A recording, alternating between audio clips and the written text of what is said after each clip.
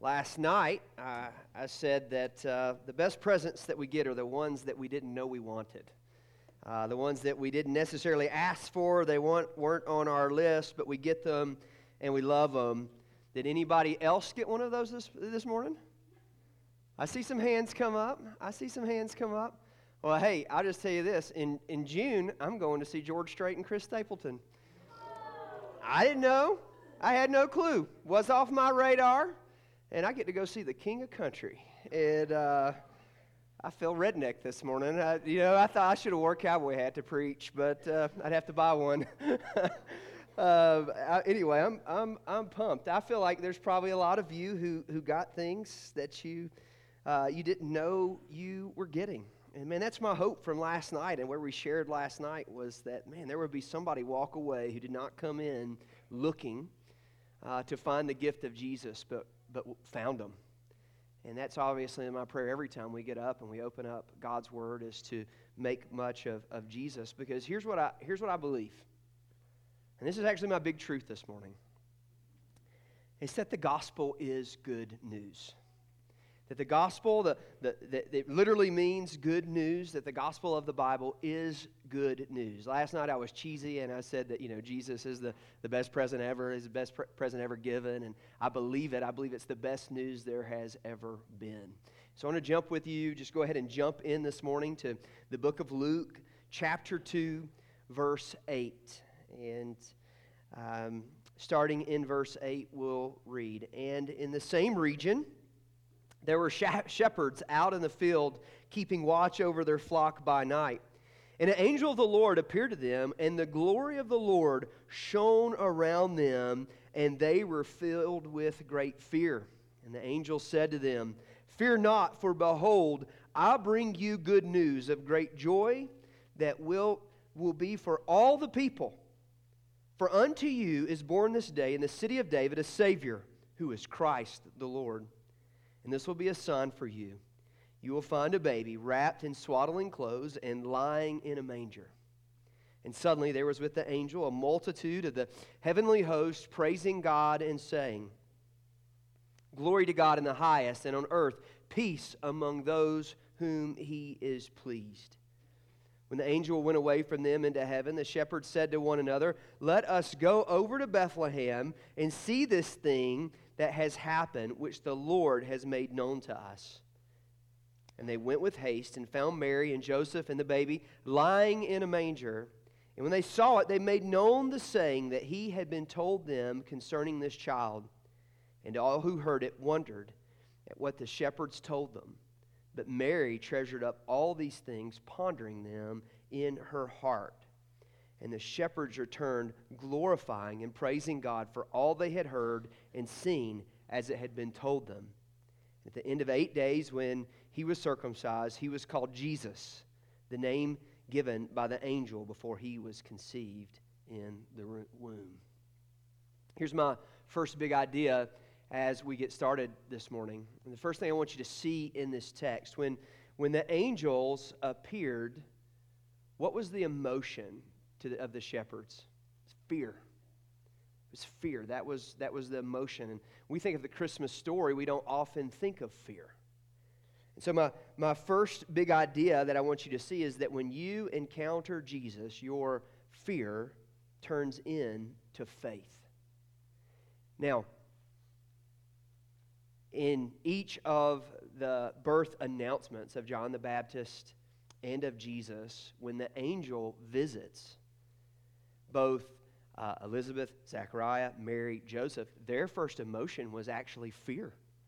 It was to be scared, and we think about angels. We don't necessarily think about angels as being scary, but apparently the awe, when you see them, you're awestruck, and you're struck with fear. But then the angels heard the shepherds heard the angels speak. And when he spoke to them, they obviously began to believe what it was that the angel was saying. They left and they went to the scene. They went to where Joseph and Mary were and where Jesus was, and their fear turned into faith. They left. He says, fear not. That's the instruction. Fear not. We can trust the Lord. We talked just a few weeks ago that saving faith is faith that trusts. It's not just saying, hey, I believe that thing. Saving faith says, no, I trust. I trust what the Bible is saying is true. I trust, in their instance, what it is that these angels are saying is true. For us, we're trusting what the Scriptures say are true, and we're trusting God for salvation. And then that leads to this passivity we talked about, that means we're in trusting. That means we're not acting. We're not, when you have fear, you either flee or you fight. And they didn't do that, right? Their fear turns to faith. You know that because of the fact that they stay and then they do what it is that they're told to do. And so you see them begin to believe. And he brings them this good news. This is the good news of the gospel. This is why they should not fear. This is why you and I should not fear. We fear the Lord because we're commanded to fear the Lord, but that fear turns into this faith because it's good news. Fear not, for behold, I bring you good news of great joy that will be for all the people. For unto you is born this day in the city of David a Savior who is Christ the Lord. And so here is the good news of the gospel right there. That the good news is that the joy will be for all people. And so here we even see in the birth announcement that this is the Savior of the whole world. This isn't just the Savior of Jewish people. This is going to be the Savior of the whole world for all who will believe. And that He is going to be Christ the Lord. That He is going to be the one who's in charge. He's going to be the ruler. This is who is born. And suddenly there was a multitude of angels. And as this celebration happens on this Christmas morning, this time where Jesus was born, this night where Jesus was born, rather, there was a multitude of angels. And so they believed. How could they not believe? So listen to verse 14. Glory to God in the highest, and on earth peace among those whom He pleased. When the angels went away from them into heaven, the shepherds said to one another, let us go over to Bethlehem and see this thing that has happened, which the Lord has made known to us. And they went with haste, and they found Mary and Joseph and the baby lying in a manger. And when they saw it, they made known the saying that had been told them concerning this child. And all who heard it wondered at what the shepherds told them. Here's the next thing that I want you to see what happens when you encounter Jesus. Your faith leads to worship. That's what happens when you encounter Jesus. When you meet Jesus, when it is made known to you. I love it. I love how he says that. This is what the angels made known to us. When the Holy Spirit moves and works in your heart and reveals to you, makes known to you who Jesus is. This baby Jesus who we gather to celebrate today, but not just in His birth, but in His life, in His teaching ministry, in His death, in His resurrection, and His commands after His resurrection. When the Lord reveals to you who Jesus is and you encounter Him, you do the same thing as the shepherds, and you come to worship. We talked about this just 2 weeks ago, that when we experience Jesus, we know Jesus, the result is worship, that our adoration, our affection is placed on Him. You know, we received gifts this morning, and we're thankful for gifts that we would have received. We're going to adore those gifts. We're going to have even affection towards those gifts. But those gifts will get old. Those gifts will break. Some of your gifts have probably broken already. They're going to need new batteries. They're going to lose their luster. And that is not Jesus. Jesus will not break. Jesus will not leave you. Jesus will not forsake you. Jesus will be there. He is worthy of our worship. And we often think of worship when we gather and we sing corporately. It's absolutely true that we gather and to sing corporately, we gather to worship, but He's worthy of our worship every day. That it would be every day that it's Jesus that we are trusting in and not in false idols or the things of the world. And so when we encounter Jesus, our faith leads us to worship. I mentioned this last night when I talked about Nazareth. And can anything good come out of Nazareth?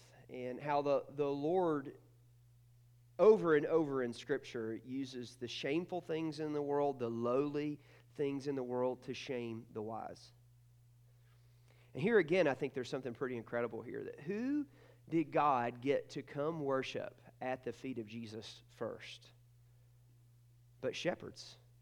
Now, here's what you need to know about shepherds. Shepherds,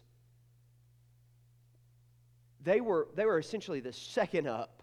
If you were to think about societal classes and as they existed then, the very bottom rung of the ladder would be lepers. It would be the leper colonies, the people with leprosy. Just above the lepers would have been the shepherds, the most disrespected, the most looked down on people. And so yet again, we see that the Lord uses the lowly things of the world to shame the wise, the very ones who come. And man, is that not good news for us? That me, a sinner who ran from God, who rebelled against God, who had hatred in my heart towards God, God being rich in mercy, not giving me the punishment that I deserved, God being rich in grace, giving me His unmerited favor, knowing that I did nothing to earn it or to deserve to be a child of God, but yet God, being rich in mercy, reached down and made known to me the beauty of the gospel, that while I was still a sinner, Christ died for us. And the fact that the God uses the lowly things in the world, that God raises up the lowly things, is good news for me. It's good news for you, that no matter what you've done, no matter your sin, God's unmerited favor is there for those who call on Him as Lord and Savior. Those who confess with their mouth that Jesus is Lord and believe in their heart God raised His Son from the dead will be saved. And it's good news. And so we see this. Mary treasured up all these things in her heart. She pondered them, and the shepherds returned, and they lived out this life of worship, glorifying and praising God for all that they had heard and seen as it had been told to them. At the end of 8 days, when He was circumcised, He was called Jesus, the name given by the angel before He was conceived in the womb.